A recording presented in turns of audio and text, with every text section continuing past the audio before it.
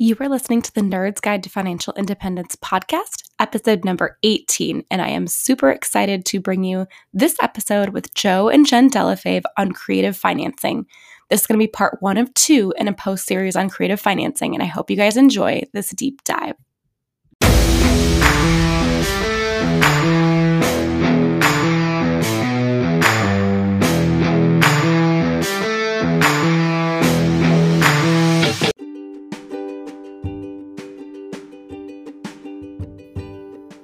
Hey friend, I'm Sarah, and welcome to the Nerd's Guide to Financial Independence podcast.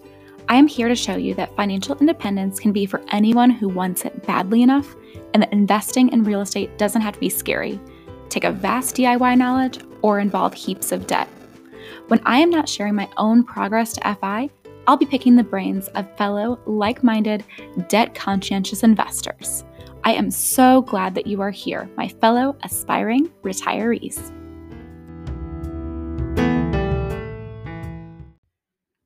Hey guys, sorry for the interruption, but I really wanted to come on here and talk to you about the management program that I use to manage my real estate properties. And it is called Avail. If you have not heard me talk about it, I'm extremely obsessed with it because it is like cozy on steroids. So I do all of my tenant screening through there. I can do background checks, I can do criminal checks, I can do eviction record reports. You can have the tenants pay for their own background checks. And you can also push your advertisement for your properties out on various platforms.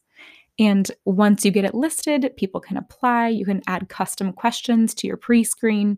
And then once they're in, the system and you've chosen your tenant, they can do all their rent collection through there. They can put their security deposits in.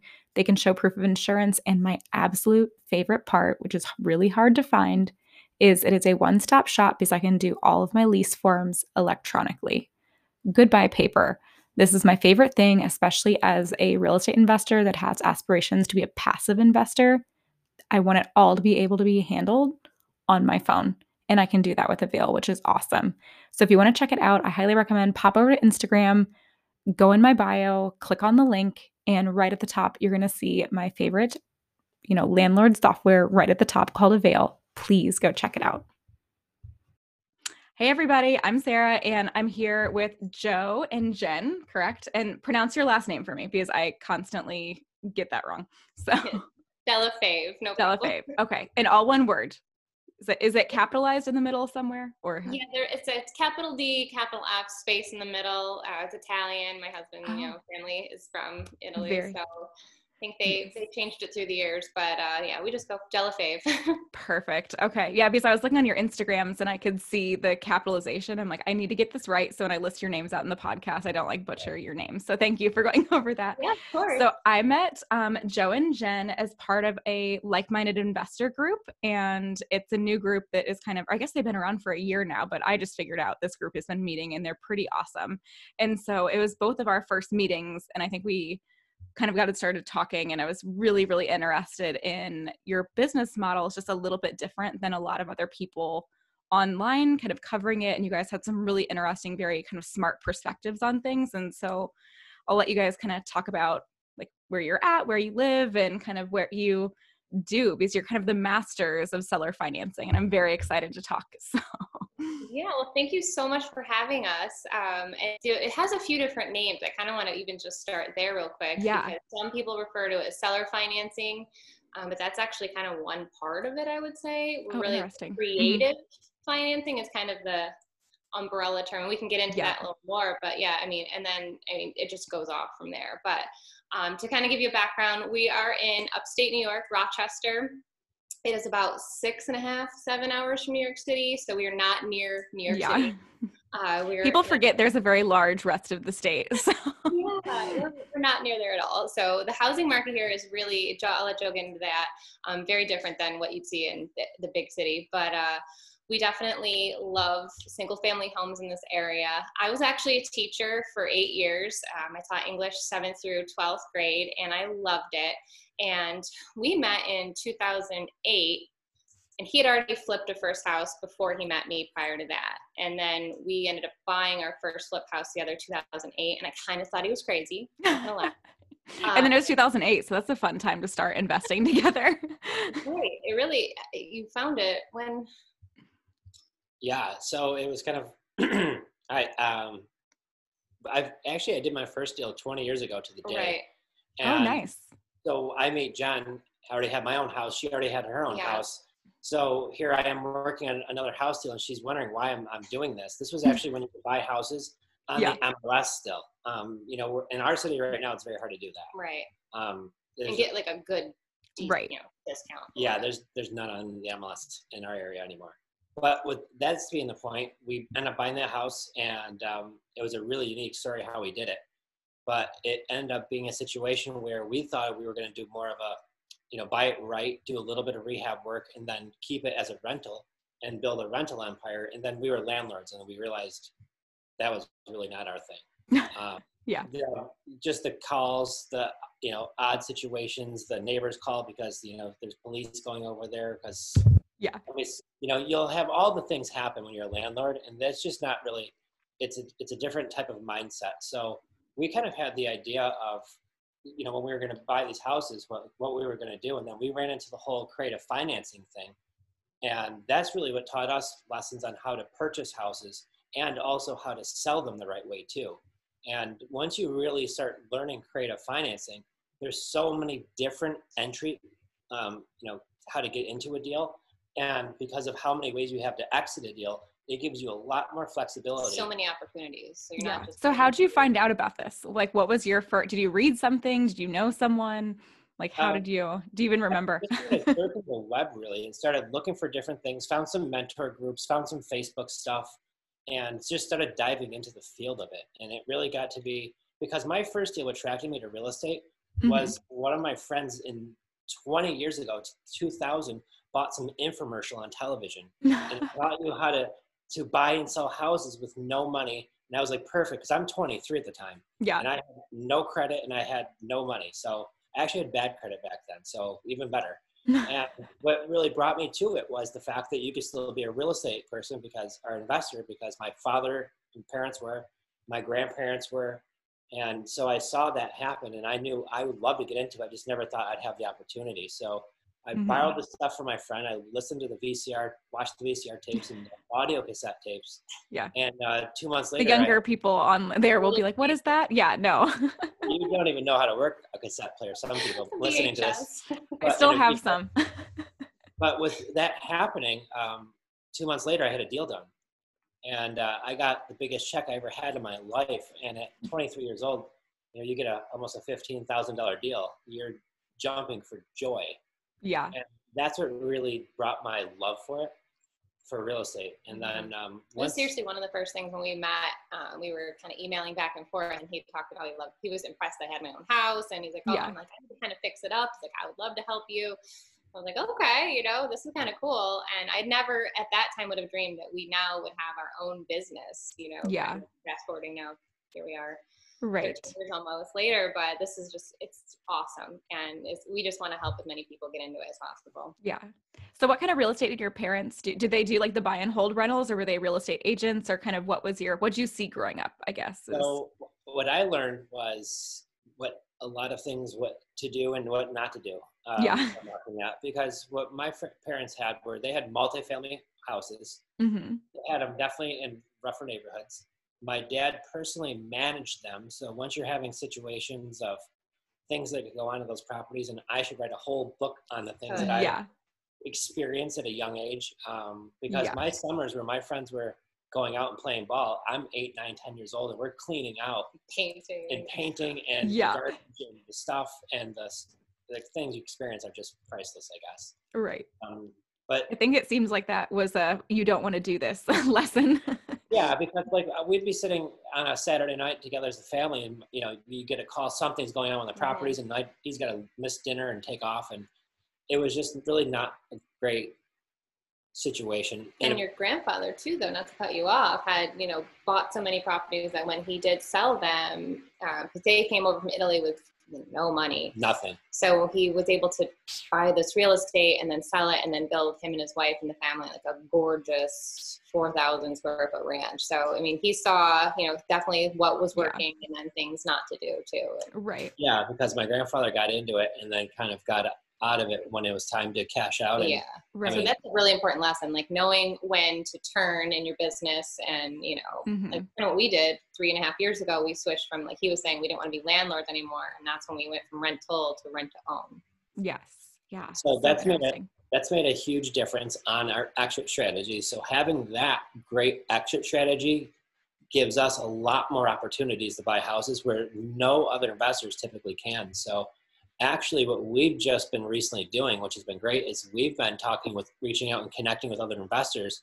And we just say, do you ever have any leads where it just isn't working out for you? Well, because of the way we buy houses, we could still buy some of those and, we could work out something for those dead leads of yours because of all the different creative ways we could get into deals that they can't even fathom are even options. That's huge. Like realizing that, like having that abundance mindset, like there's enough deals out there for everybody because not every deal is going to work for everybody. And so once you start connecting and networking, you're really, helping each other out because guys and girls are paying so much money for these leads that they're getting as they're marketing. They're, no matter where you market, it's like crazy expensive.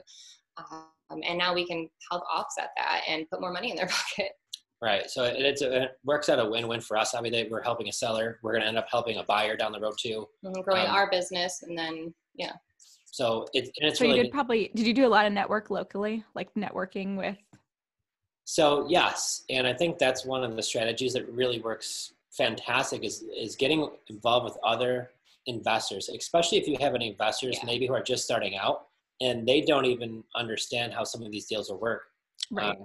So you could help them. And some of the more experienced guys still don't know how it works. So it's really for everybody. And that's the benefit of the way we can help them, because sometimes you'll run into a situation where the numbers just simply don't work for a wholesale deal. It makes no sense. You can't do it. We could still buy that deal and put money in the investor's pocket for the deal, help the seller out. Obviously, we're going to do a little something for ourselves. But I always say the same thing, where if you do real estate right, everybody should win. And that's how we really structure our deals that way. Yeah. Most people are super, inclusive. So there's a local meetup and we were doing it over the summer because it was outside, social distancing. The kids were even like, we'd leave them in the car. We could see it right there because we're all in the park. They're playing their phones in the back of the truck and we're getting our names out there and meeting people. And that's like the best thing you can do right now. Not go outside, obviously, if you're in the cold weather like us, but go on Facebook or Meetup or there's wherever. A lot of different Zoom meetups, obviously. And it's fantastic to meet like us. We would have never met if it wasn't for this. So, right. Exactly. Zoom is the best right now. I think we're living on it. Yeah. For sure. So talk to me about the creative financing umbrella. So you said that's kind of your big creative financing is the overall thing, but there's many strategies, because I think my knowledge of what is under that umbrella is pretty little. So I've done like conventional, I've done private money, and I've done, I did a portfolio loan, which is probably the closest thing I've ever gotten to getting really creative with financing, I guess, besides private money. But I've never done the private money thing, because once I realized of creative financing, you never really need private money. Yeah. Because most of your deals are so little bit of money, but there's times where you might need some cash. But if you do, most of the time it's a very quick turnaround. And I'm talking not years, but I'm talking maybe a month or two before you're fully reimbursed and you're already 100% cash on cash and everything's positive after that. If you structure your deals correctly, that's what's important. So I had a finance background. I worked for an auto industry for 20 years. In the last 15, I was in a finance office. So I was the one working with banks with auto loans and credit. So I understand structuring deals back and forth very well. So when I look at a house deal, there's just a plethora of ways that will make sense to do this. Now, what's the best ways to help the seller, obviously, and make it make sense for us too. Right. And that's what's got to work. So because I'm used to running my numbers like for rental properties, like buy and hold real estate. Like I feel like those numbers are pretty straightforward. Does it look a lot different for you guys? Because you do like rent to own now. So do the numbers totally change with that? Like, what are you looking for? Yeah, I mean, I don't want to sound like this, but if you actually get down to the nitty gritty, it's fantastic, because the thing is we're helping an end buyer buy the property, right? Yeah. So we're not dealing with tenants. So our clientele is a different type right off the bat. These are folks who have that desire to own a home. So they're taking pride in the property and where they're residing. And they really, because once we went from landlording with the same homes, some of them, and obviously we've got a lot more after, but the way that these folks, they love these houses because this is going to be a house that they're going to own. And we give our folks a lot of freedom as far as they want to paint, they can do that. They want to do landscaping, they want to do gardening, you know, as long as it's not like you're going to turn the front yard into a cornfield, but is within reason. And we give them that freedom and they love it. So, and the way that we do it too is, you know, we give everything in writing. So they're locking in prices years ago. And what the market's been, these folks have a boatload of equity and they haven't even closed on the house yet. They're still the renters, but what they are buying it for compared to what it's worth now are two different things. So they love the program. And so it works. So you guys are kind of acting like a bank in a way. So instead of like going to a bank, like, so I guess if I was an average, like if I was a person off the street, like buying a house, if I went to you guys, like you guys are kind of serving as the bank. So instead of like getting pre-approved for a mortgage, you guys have kind of your own pre-approval process, no, similar? We don't do that. What we do is we actually give them, what we'll do is we will obviously show them a house, find out if it works in their budget. We have a screening process that we use that will help give us back information to make sure at one point they're going to qualify for a mortgage and what they need to do, whether it's credit or time on job or income or debt they have to pay down. There's a lot of different reasons why they can't maybe qualify right away. So we let them move in now. We do collect an option payment, which is going to go towards their purchase. So which is fantastic is you want to find somebody who has maybe not all the qualifications today, but they are on their way back up and they're looking to get into a beautiful home. Maybe they're tired of renting, they want to own a home. And that's what's great. So what happens is they're going to move into the property. They're going to give us an option payment. They're going to pay rent every month, just like a tenant, but with our tenant buyers, they take care of the maintenance. They take care of the repairs, the utilities, like it's their own home, the snow removal, because we are in upstate New York. Yeah. We get a lot of snow up here. You get buckets of snow. Yeah. It's coming. I mean, it's early December, but I know it's coming. So with that being the case, lawn care, landscaping, they do all of that. But because once again, they want to own the house and they have some stake in the game with their option payment. These folks they're like friends with us. And throughout this podcast, I'm going to ask dumb questions because I feel like I might as well, because there's so many people out there that just don't understand seller financing. And so I've never heard of an option payment before. And I think that's interesting. Can you? A down payment slash option payment. What it is you're going to have two agreements. One's going to be obviously what they're going to be renting it for. Yeah. The second one is it's going to show them the option to buy it. And this is their price. So we're going to give them a price for the house, which is fair market value that day.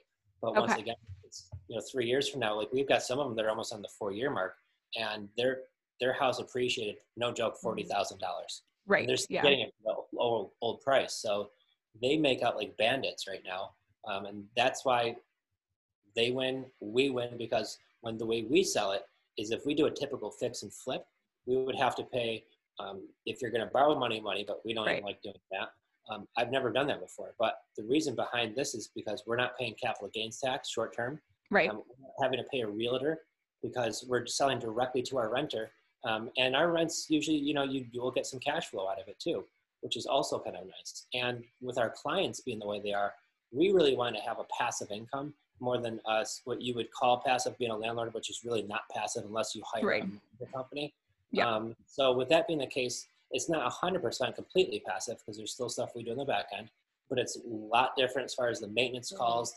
My furnace died at 2:00 in the morning. Like you don't have that because they know this is their responsibility. Now you still might get that call, but you might have to give them direction. And they understand it being part of the agreement. And don't get me wrong.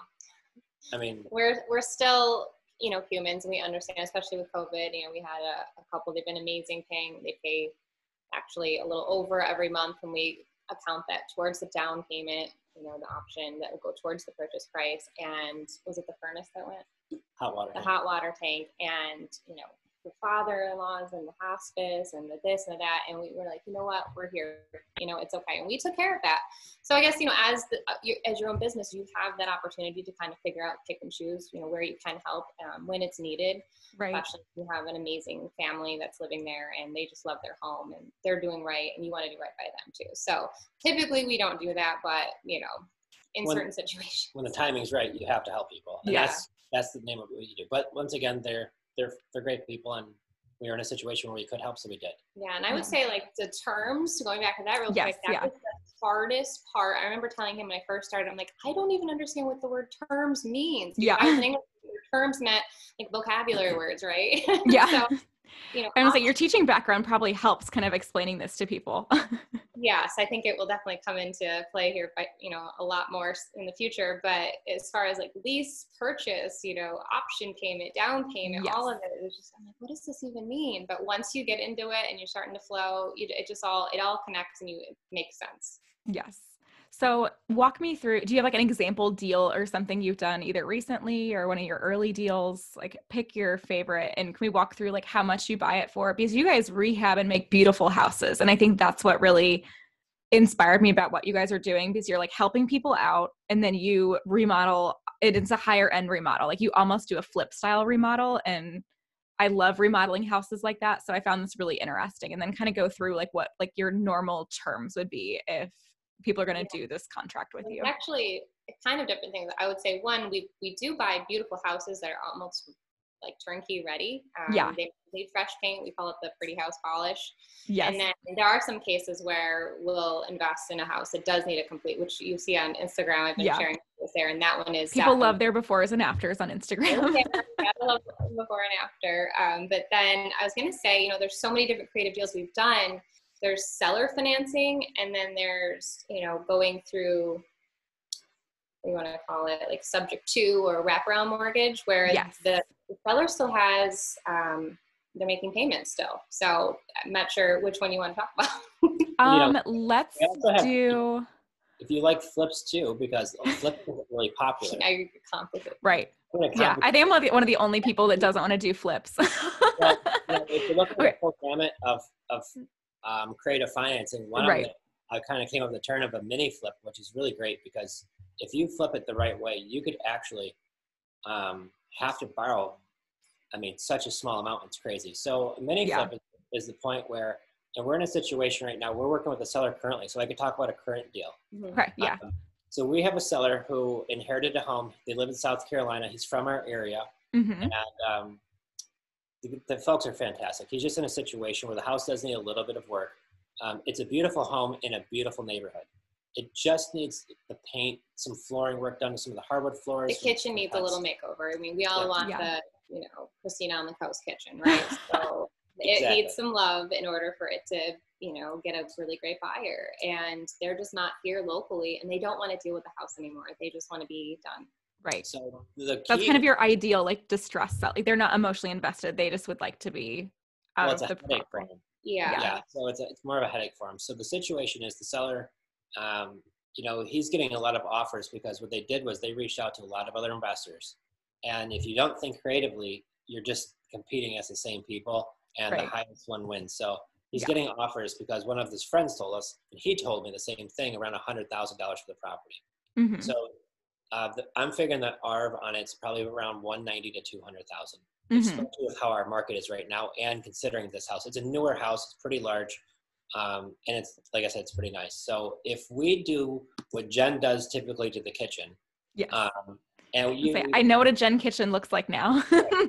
So if you do one of those jobs to it, you do some painting, which goes a long way. And if the floors, which are all hardwood, need to get done, which we've got great guys for that, that house is going to look absolutely amazing. So when we figured out what the absolute budget would be for it, they're getting offers for $100,000. The guy really wants, we're probably talking $20,000, $30,000 more than that. So what's happening is because your typical investor is going to have to run his equation, to see if it fits, because they're generally going to either do it themselves or wholesale it to somebody else. Right. So the point of it, where I come to him with the situation, which is a win-win for all of us, I said, I would love to buy the house for you. I could agree to pay $120,000, $125,000 for the property. And then what we're going to do is we're going to buy it now. I'm going to close on it now, but I'm not going to give you any money yet. You're going to have a lien against the house for that $120,000. And what I'm going to do is I'm going to take my money, all of my guys who live around here, because this house is 10 minutes from our house, and I'm going to make this thing absolutely stunningly beautiful and fix all the things we talked about, and I'm going to put it on the market. And once I sell it with one of the best realtors in town, I'm going to make some money, and then I'm going to cash you out for the number, which is $20,000 to $25,000 more than everybody else. And once we buy that house for that $120,000 number, and you put that $30,000, $25,000 into it, there's really no holding costs. You're going to pay some expenses as far as taxes, but we're not paying for the money. It's not making any payments. It's not a mortgage where we have to make payments or borrow the money. It's a lien. So once that house finally gets sold, the lien gets paid. So, and he wanted to get paid sooner than later because we would have typically tried to get a longer term, but like I said, they want to be done with the house, but they want more money for the house. So this is an option Joe's terming the mini flip. So with $20,000 to $30,000 out of pocket, you're going to double your money when you start selling the house, and you incorporate selling with a realtor, paying you some expenses.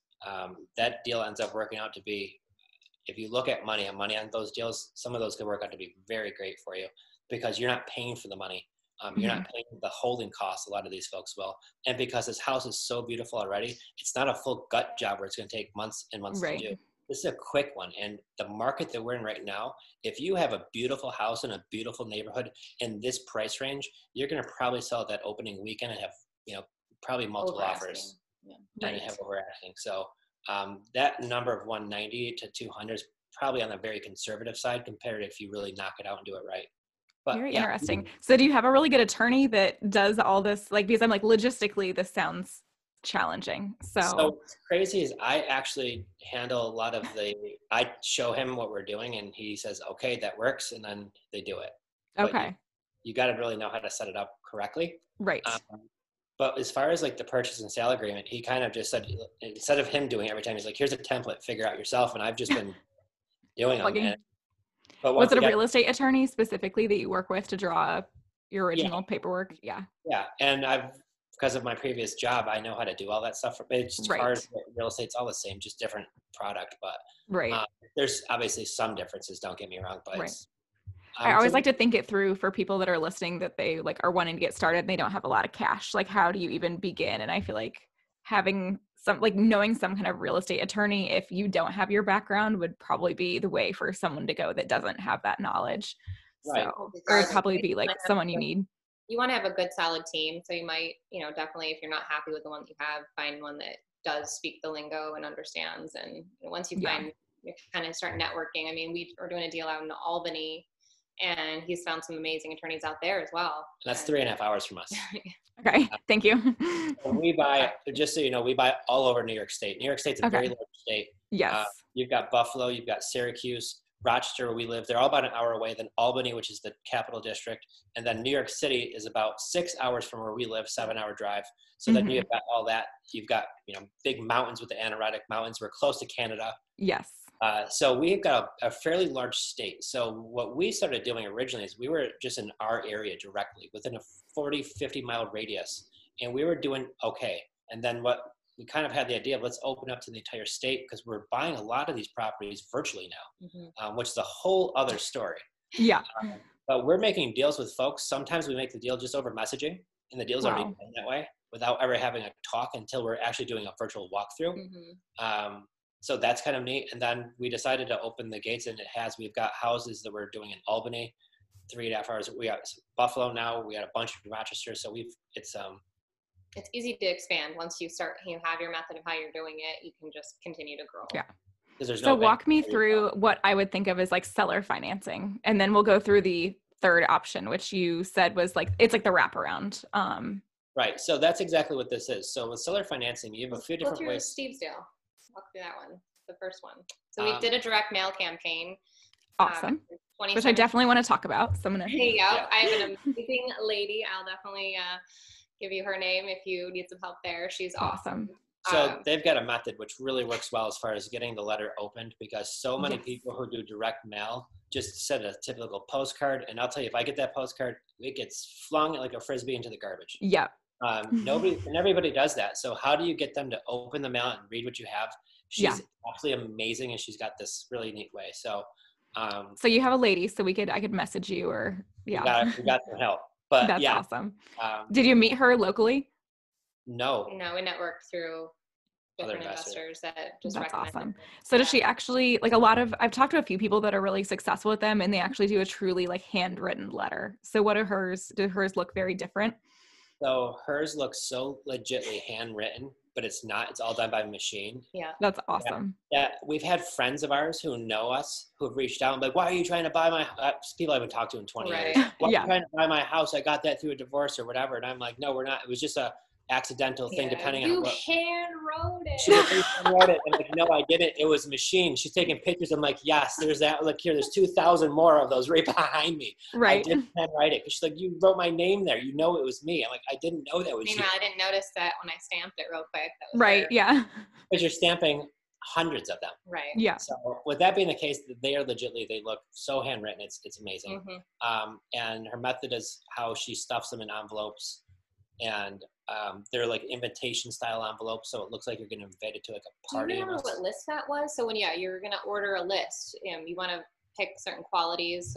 Yes. That you're kind of focusing in on, and I'm putting him on the spot. This is so that list was where the tax bill was getting mailed to a different address. Oh, interesting. Do you guys know how you pulled that? Did you go on a website and? There's different data companies, and actually, if you call Christy, she does all that with you. Oh, awesome. Yeah. So I need your girl, pretty much. Can she do out of state? Anywhere in the country. Yeah, I think she's down in Florida. Yeah, she's in Florida. Okay. Very cool. Yeah, she bragged on Facebook all her wonderful pictures while it's nice and warm, and yeah. I live in Indiana. It's depressing in the winter. I'm like, it looks like Seattle around here. Don't follow her on Facebook because it's so nice where she lives. But either way, she's wonderful. She's been doing it for a long time. Works with a lot of really good, seasoned, top-notch investors. She is not somebody who just started doing this. She works with like the highest quality investors we know, just about. That's awesome. So she's the real deal. So okay, so you sent yellow letters for this house. So you had your girl, your hookup, and she kind of got your mailing list based on your criteria, I'm guessing. So you wanted people, I guess, for people that are really new. So you want to find people that own a property but don't live there or live. So the tax record getting sent somewhere else generally means I have a house. I could have inherited that home. Right. I could have been a landlord. I could be there's a ton of different, maybe it's a second home, third home. Right. Maybe you got married and you had a house and now you don't know what to do with it, and it's maybe being rented by a friend, like so many possibilities. Either way, chances are if your tax bill is getting mailed to somewhere else, you don't live there. It's not your primary residence. So if that's the point, it's a second home that's not where you live. So then maybe you might want to sell that. So we target those folks that way. And there's many different ways, but that's just one of one. Yeah. And so a gentleman reached out, called into our call service that we have. We have a 24-hour call service, U.S. based. Which I would recommend if you're going to drop, 100 letters every week. Yes. You will get many calls. Yeah. We use a company. They're actually, I think in Texas, they're called Pat Live. Okay. They're fantastic. I really recommend them. PAT Live, Pat Live. Okay. I link all the stuff you guys talk about in the podcast notes. So I'm going to try to write these down as we go so I don't miss anything. Yeah. So those folks are awesome there too. Like we'll call them ourselves just to try them on for size, and you can listen to some of these calls, and the folks that answer the calls there, I mean, I wish we could hire them because some of these folks are just wonderful. Yeah. They'll say whatever you have on your script, like, hi, thanks for calling to Joe and Jen's office. How can I help you? Are you looking to buy, looking to sell? And it just. And if you're looking to sell a house, they're going to ask you all the sell questions. If you're looking to buy a property, like rent to own, they're going to ask you all those questions. And you can have multiple numbers too. So if you've got, like, you want to coordinate who's calling in for buying and who's calling in for selling. Okay. Or different types of marketing too, whether it's Facebook or, maybe you're doing different ads. You can track it that way. Right. Yeah, that makes sense. So you know what is being productive and what's good use of time and money. Yeah. Yeah. So the gentleman responded, inherited home. His grandfather actually built the house. He was one of the first in the area and was renting to some friends that he was a coworker, but situation wasn't working out. He was getting way under market value for the rent, was in charge of all the maintenance, lived an hour away, just wasn't his thing. Yeah. And but he was emotionally attached to the house, and he wasn't ready to just like go through and list it and do all the things that one would traditionally have to do. And so when he got the letter, he kind of took it as a sign, like, let me just check this out, and we met him at the house, and he was such a nice guy. And, he got, you could just feel the energy. He took us downstairs. I always tell the story in the basement area. It was kind of like kind of finished almost. And he said that that's where they would have their Thanksgiving dinner, and you could just see like the look of their eyes and everything. And, we've told them what we do, and it was just really a nice way to be able to help him. And he was able to walk away and not worry about anything. And like the guy who ended up moving out left so much stuff, like TV, couches. Like huge couches too. Like Oh huge. gosh. Who has these TVs? Oh my goodness. Yeah. Yeah. So with that deal being the case, what we did was we worked out a 0 down deal. Mm-hmm. I actually had to fight him to give him $100. I didn't have to fight him, but I had to argue with him nicely. I'm like, just use it to take your wife out to dinner. He's like, we really don't go out to dinner. I'm like, well, then take her out with this $100 then. Like, pay Yeah. nice. Use it to buy your groceries. I don't know. Yeah. Yeah, but he was great. So Such a nice guy. I met him at a McDonald's, so nothing even fancy. I have a purchase and sale agreement with me, and what we did is we determined the price. And the way we negotiate, I ask him what he wants for the house. If he's willing to sell it on terms, I could pay whatever price almost he wants for it. And what he thought was a fair price was a fair price. It was on the high side, but once again, if you're buying it on terms, you could afford to pay top dollar for a house. And this is where it's going to blow every other investor out of the water, because you're going to want to offer them 50 cents on the dollar. And this is the first place their head typically goes. So, on an $85,000 home, we end up buying it for probably $82,000. We paid his closing costs. So when we go to closing, he didn't have to come out of pocket with any money. But what he did do for us is we pay the taxes, we pay the insurance, but we also pay him $500 a month, and that's going towards the principal only. So we don't pay any interest on that money at all. So it doesn't matter what lending institution anybody will ever talk to you, you will never get a 0% mortgage. Right. Yeah. So therefore, if we'll buy for your price, if you will sell it, and we could come up with something that's good for both of us. Because at the end of it for him, he was very happy with his price. And you know what? Price that we because bought, since other people would pay interest, you're going to end up paying more with a life loan. So that's how you're able to buy higher, right? Because now the thing is this too, is if you look at our pay down factor, instead of having to pay that down in 30 years, to be around that same number, if you actually look at our pay down rate, it's like way less. Yeah. So, and then once we kind of worked out those deals where the house was paid free and clear, we didn't have a mortgage. So then we just worked out terms that he was happy with. And the nice thing about it is when we got the property, we had to get rid of all the stuff, obviously make it nice for the new buyers. And I mean, we had new buyers that came in and they gave us a nice down payment. And now we're obviously making cash flow every month, and their intention down the road is to buy this property. Now, what's nice thing about rent to own is after we do improvements to the property, and because it's going to be a time sale down the road, and with the way our market is right now, we still have a really nice back end spread on that too. So it's working out really, really well for us. And every single month that we're making that payment to the seller is every month we owe less on the house. And every month where our tenant buyer is renting and paying rent, and we're still cash flowing on top of that, it works out wonderful. And when our tenant buyer buys it and gets you cashed out, you get a really nice back end check too.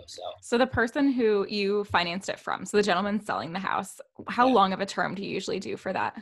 So right now we're at a point where we don't want to do anything less than 5 years. I just locked up a deal with a seller yesterday where, and it's kind of nuts. He got relocated for his job, and this was from another investor who reached out to me and says, I have a deal where the guy kind of wants too much money for what it is, and it doesn't make sense for a wholesale deal. But, he's got relocated for his job. He just did all this work to this house, and it's absolutely beautiful. But for the town, he way overdid it for the town.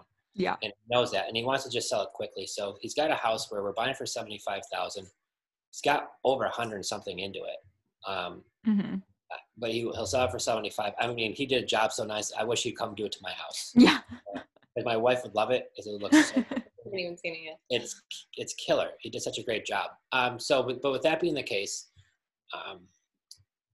we structured the same deal. We'll pay your taxes, we'll pay the insurance, and we're going to pay you $500 a month for the next 10.8 years until the property's paid for. And he was so happy because we're giving, now in that situation, we're doing $10,000 down to the seller.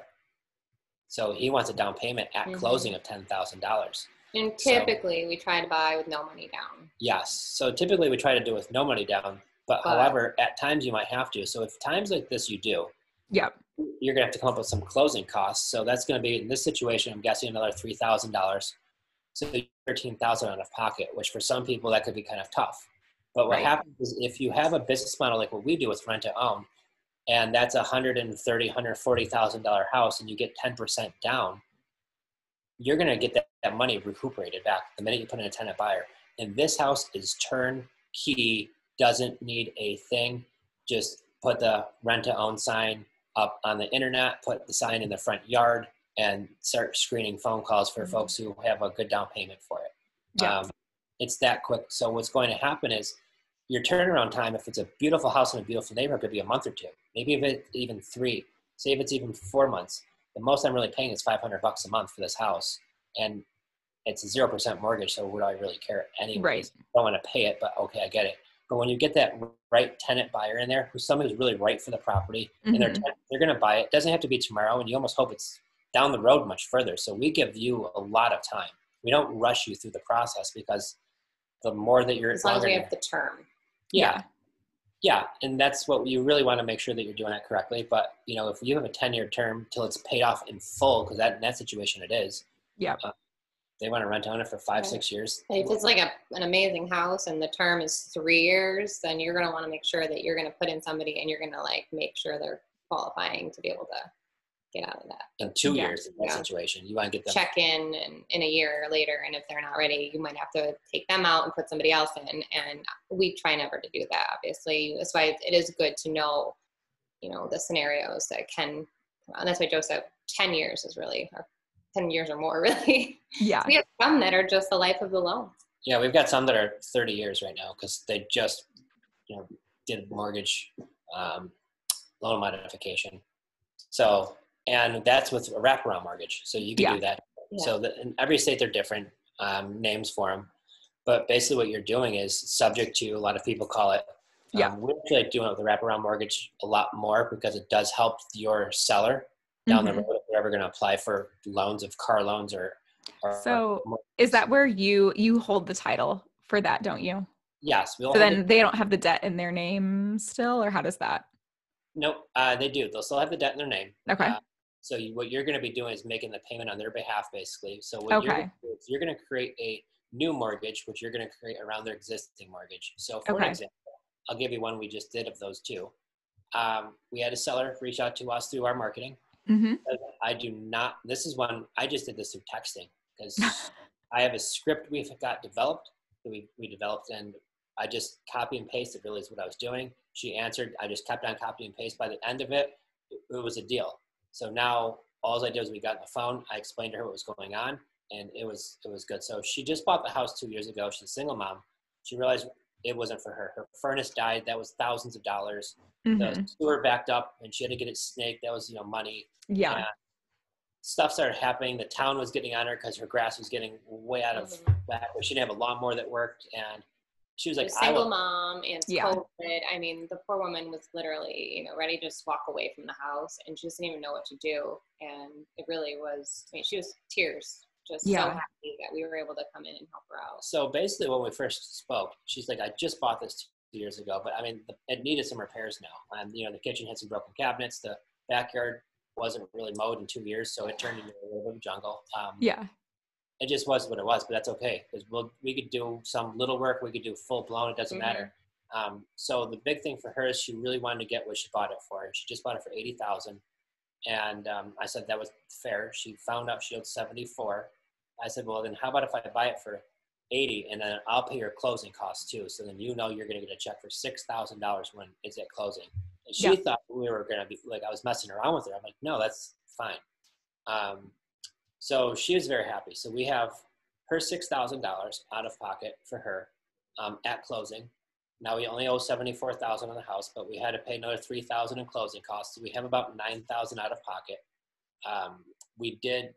It was about a little over $5,000 worth of repairs to the house, with redoing the hardwood floors, doing a lot of work in the kitchen. The kitchen was nice. It just needed to have cabinets done, fixed, painting, everything. The landscaping was quite a bit of money. That was a big chunk of it. But it was a small ranch. So I figured the retail on that house after we did it, I'm into it for 83 plus the 5. So really I'm into it for 88. So I figure it's going to be a 100, maybe 110 property stretching. And my friend who's an appraiser said he just did one on the other street over. He's like, and you're crazy. It's a $120,000 property all along.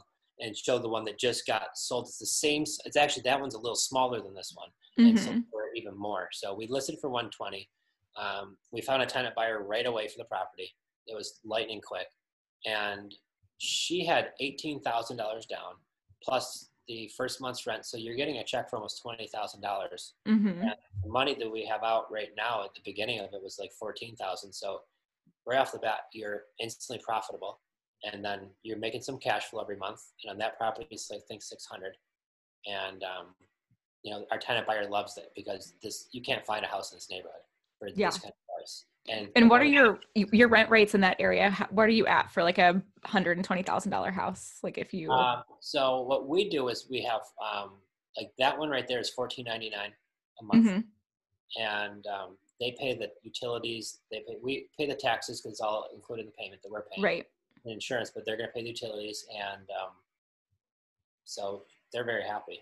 Yeah. And Do you do higher rents than if you were to rent it like buy and hold investors, or are you doing like market rents? Like how do you set your? You actually want to set your rents to be kind of high because and you don't want to be super high, but because what's going to happen is when it's time to get a mortgage, we're talking to a mortgage officer or loan officer, mortgage broker today. And what he was saying is in order to make rent to own work, they're going to have somebody come out and test what's the market value for rents at the time. So in 2 or 3 years from now, if the market rents are less than a 10% variance, it can start affecting as far as if you have to do any other options as far as creative financing to get them a mortgage. So you really want to make sure you're in market rent, and you don't want to be too low and you can't be too high. So you definitely want to keep it adjusted. So you're just like higher end of like rent comps pretty much. You're like going to push that a little bit. But the thing is this too, is our houses, it's hard to do rent comps because the house next door is probably not going to be as nice as ours either. Right. And we're turning it over to future owners and not tenants who are going to kind of trash it anyways. Right. So we give them a better quality product most of the time. Right. Some, not always. Some of them, we actually give them the option to do some of the work themselves. So once again, maybe you don't have that $6,000, $5,000 in repairs. You could do some of these as is a handyman special, still collect a down payment. We're doing one of those right now. That's the beauty of it. I mean, I was going to say, like, every single house or property is what you want to make of it. And if you don't have that extra cash to give them, you know, it's like moving money or whatnot. Like, you want to pay their closing costs, but, you know, move out money or whatnot, or what would you call it? Or down payment money is really what it is. Yeah, they want a down payment. And if you can't swing that, you know, then maybe try to find a little bit to borrow that you're going to pay right back. We're not talking months. Again, we're talking maybe like a month or two. Yeah. Even then, you might find somebody that doesn't need any money, like the man we were talking about, where he wouldn't even take the $100. Right. Exactly. So you run into a lot of these situations, and every one of them is going to have a different story. Yeah. But knowing how to structure unique. these deals, once you see something across your desk and say, you know what, this is what we do here, and this is how it's going to work, and my brain just kind of goes there quickly. Yeah. Sometimes it's a little slow, and I got to really, you know, study what's going on if it's a tougher deal. But the ones that really kind of make sense. And I knew that one street because I grew up 2 streets over from it, so I know the area well. Yeah. But that's awesome. So yeah. So how are you finding your deals? So like, where are you getting, how do you find these sellers? So besides your letter campaign, do you do other things? Because you guys use Facebook, don't you, for a lot of your. So Jenn crushes at social media. Not gonna lie. She does a great job. Okay, say crush it. But I feel like Facebook is a great place to find people to buy and sell houses. Instagram has been awesome to connect with other investors, but I haven't really pulled in a lot of buyers or sellers. Right. I just feel like it's a different crowd. Yeah. People are trying to learn, I think, more on Instagram, but Facebook, I keep Facebook around just to post my rentals on there. So yeah. It's like all ages too on Facebook. So it's really just amazing who will see your posts. And I would definitely say Facebook is the way to go, especially now that a lot of us are at home. You know, newspapers kind of outdated. I do have, you know, other investor friends that do radio ads and TV commercials, but Facebook really works for us. And I think it's because we've crafted our methods, both paid and for free. And, you know, like we were chatting before, it's consistency and just really branding yourself and putting it out there and letting people know what you're doing. And, you know, we have 2 pages, actually. We have a rent to own page. Live rent to own. That's where we showcase the houses for sale and we talk about what it is to rent to own and all of that. And then we have our buying page, which is Jenn Buys 585, and 585 is our area code. Yeah. Even though we're expanding, so it's kind of, we don't want to change it because it's but And so with those two, we get leads. We'll get messages after we go live or we share posts. And then we do Facebook marketing ads as well, paid ads. And I would say that seems to be working really well for us, because the thing I love about Facebook, you're talking to folks of every age range. I mean, grandparents have Facebook. Yes. Parents have Facebook. Their kids have Facebook. So that's a kind of unique platform. Usually grandparents don't have Instagram. Yeah. Some might, but it must be a savvy grandparent. But okay, well, I said some do, but some might not do. Yeah. You know what I mean? So it's a different field there, but also too, we do really well with referrals. Now referrals due to, we market and tell everybody that we'll pay you if you know anybody who sends us a lead, or that you know that's going to be selling your home. And if we buy it, we pay you $1,000. And again, it's the abundance mindset. I know some folks might get caught up with, oh, I don't want to have to pay other people. You can't think like that. You have to kind of generate the wealth and share it and be excited about it. So maybe you can't afford giving $1,000 away. We started at, I think, $250 when we first started, and now we're up to $1,000 referral because we really see the value, and we love the looks on their faces when they get those checks. Well, and the thing is this, and this is what you have to think if you're a smart investor. Yeah. And if it doesn't cost you any money to say, hey, I will pay you $1,000 if you send me a deal that I could buy. It goes through. It goes through. Not just like, hey, this house down the street's for sale, but if we actually do the deal.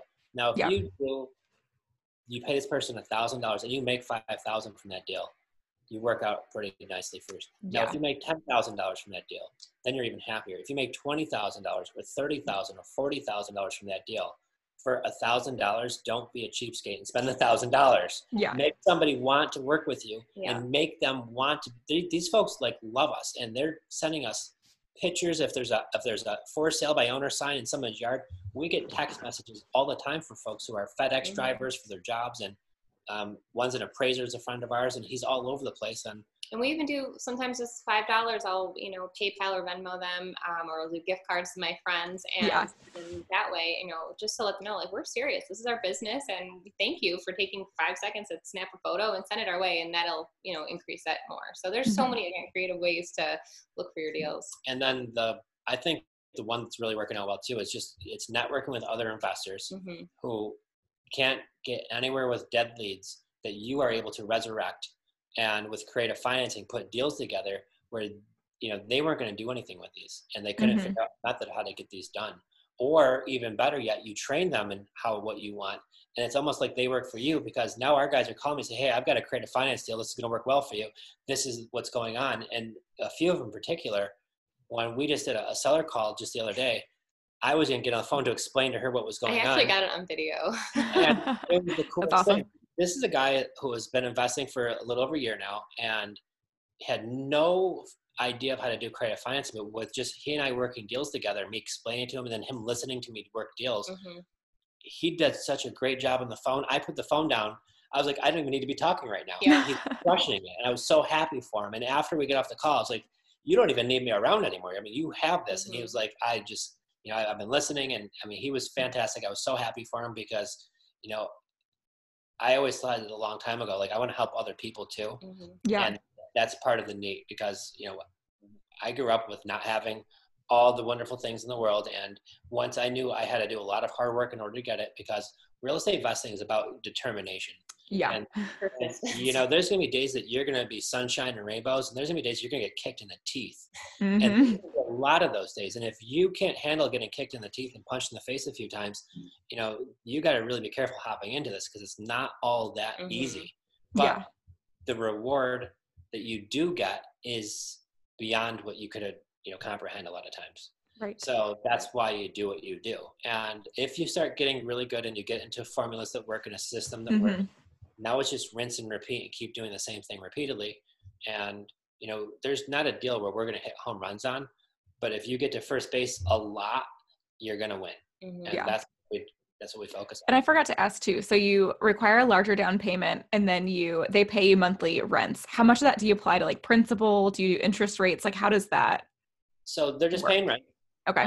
They're just paying rent, but anything they pay above their rent. So if rent is $1,300, okay, you're going to pay $100, $200, $300, $400, $800, $1,000 over that every month. You can't. And anything you pay above that is going to go towards the down payment. Okay.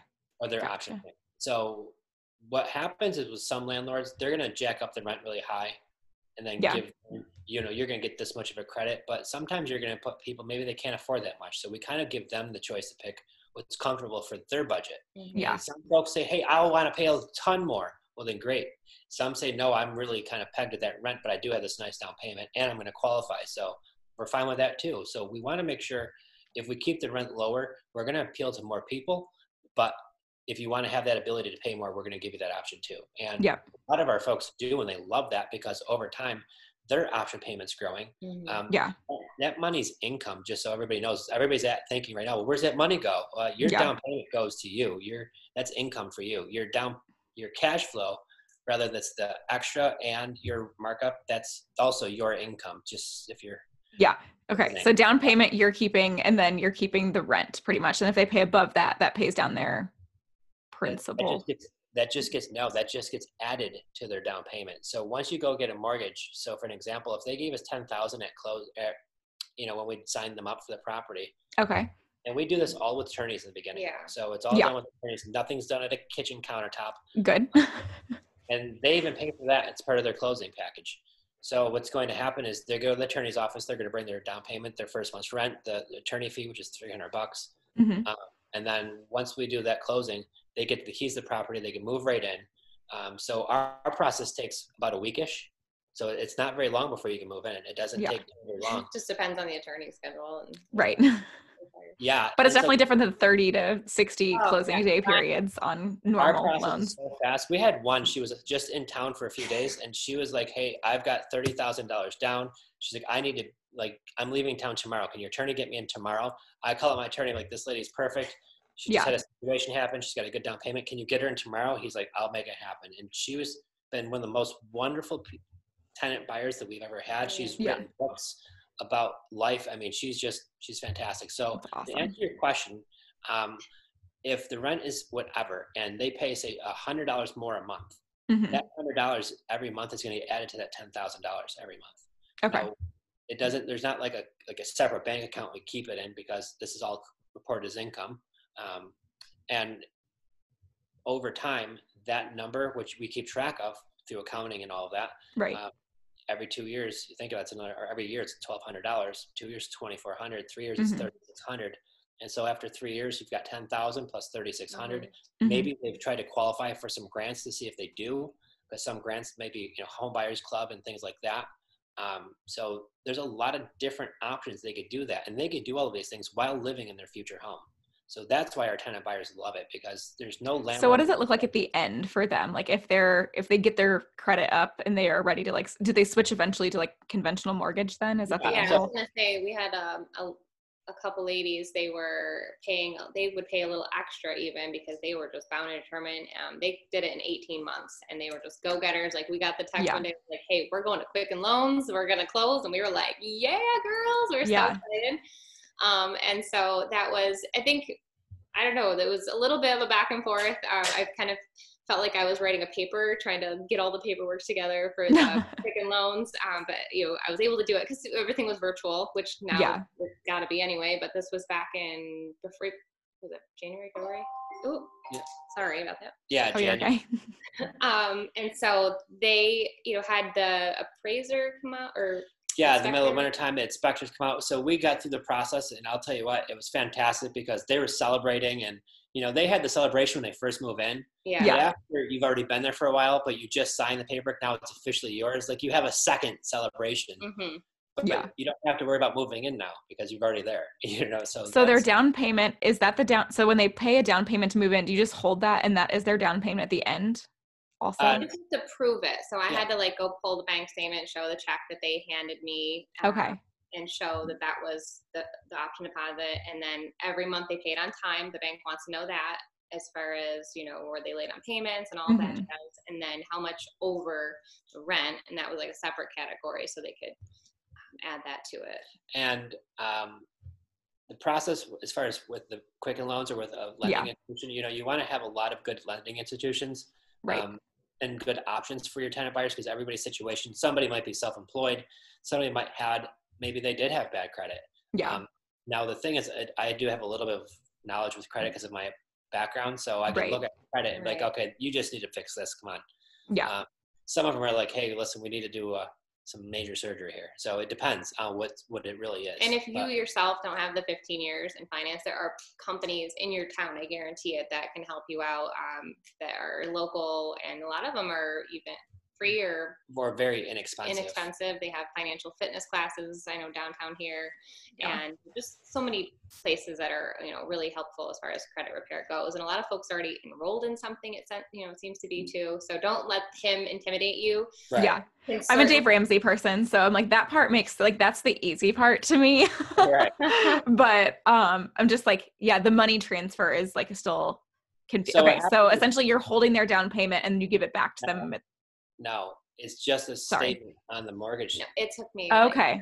You've already, if they gave you that money 2 to 3 years ago, you've already used that money probably for another deal that you've already bought. That's what I'm thinking. I'm like, what happens there? You're reinvesting that money. Okay, so they bought the house for what, $130? She understands. Yeah, it took me forever. This part is boggling my mind a little bit. Sorry. I hope someone else out there is like not thinking I'm an idiot, but No, that's totally cool. So the down payment goes right into our bank account. Okay. So we report that as income. That's our money. It's non-refundable, and they know that it's non-refundable. Okay. So that's the option payment. So that's the part of it which is got to be crucial, is they know that if you guys leave town or whatever it is, because you're holding up my asset that I want to sell. And I could sell it in so many different ways. I could have sold it to somebody else, but this is part of the reason why you're holding up the sale, and all the money that I'm going to be getting from this sale is you're the reason why this is not selling. So with that being the case, that's your option payment. So they know it's non-refundable. So with that being the case, we pay the taxes on it. It gets reported as income that year. And then with the proceeds of that, we could use to reinvest into other deals. So that next deal where they need, $2,000, $5,000 down, I'm using that money to now keep growing it. Because I'm like, that's a great money source. I'm thinking in my mind, like, this would be kind of awesome if people had a good down payment to keep cycling to more houses.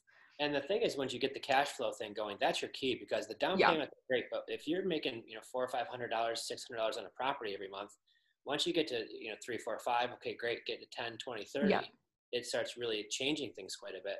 And now it gets to a point where we're buying and selling a lot of homes virtually. We've hired a team of folks on our side to help us out. And so what do the people who are buying the home use for their down payment money? That's what I'm trying to figure out, I guess. That's what I'm trying to.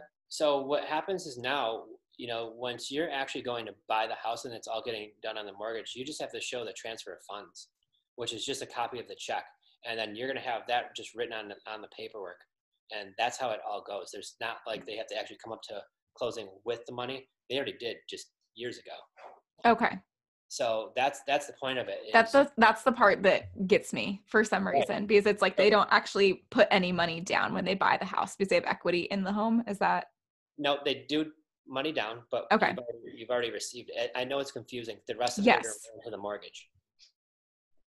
Gotcha. Everything else, they're going to roll it right into the mortgage. Gotcha. That makes sense. Yeah. Because so what's going to happen is, so the bank's going to determine it as a value of this, then they need a mortgage for this. Here's the closing costs. Here's the first year of taxes. It's already been paid through this. They put everything in escrow. And it's really, you're just showing up and signing some forms. We have another one we're doing right now. It's going to be the same process. It blows your mind at first, but then do you or the person that buying the house ever pay anything at closing? So what could happen is sometimes, if you have your seller, for an example, and this could run into be an issue for folks if you don't collect a big enough down payment in the beginning. So in the beginning, you want to have usually at least a bare minimum of 10% of your selling price. Yep. So rough numbers, $100,000 house, you want a minimum of 10 grand down plus first month's rent. And that's not just that's to protect you and your seller. Mm-hmm. Because if you only take $3,000 down, these people are living in this house for 2 to 3 years. They fixed their credit. They've gone to the bank. The bank says, yeah, you guys are ready to go. You need $7,000 down. They say, well, we don't have $7,000. Right. Now what do you do? And now their contract expires. Do you kick them out, or do you hope they come up with $7,000 in the near future?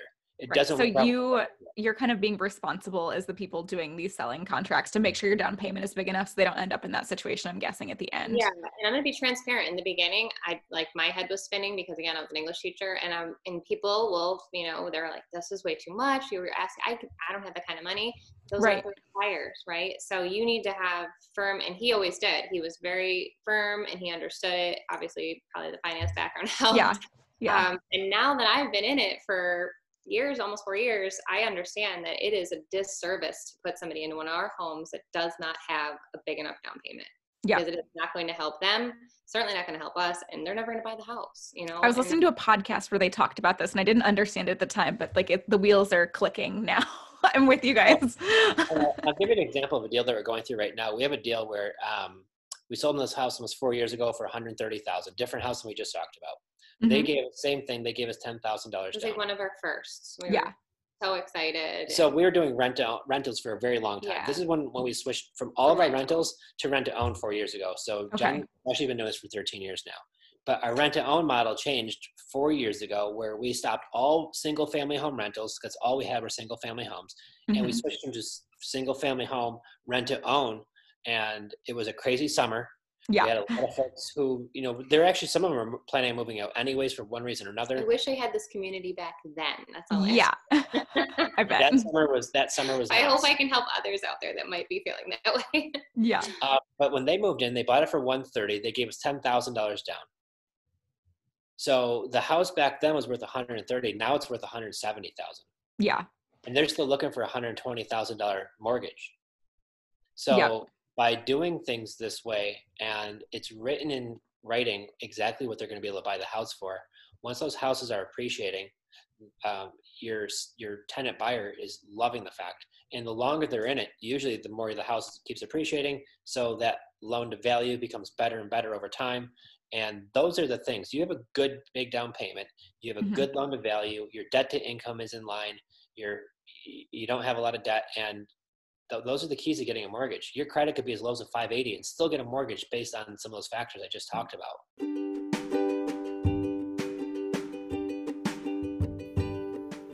Gosh, did you all just love this episode? I hope you're enjoying each of these podcasts as much as I am. If you are, please go subscribe to the podcast and spread the word by sharing your thoughts on Instagram. If you are not already aware, I'm pretty much obsessed with Instagram, so seriously, come find me. Instagram is the place where I'm going to announce every new podcast episode. I also share new products as I post them into my store. And I also am just going to be oversharing way too much about my personal life as a DIY landlord and a working boss mom. Thanks so much for listening.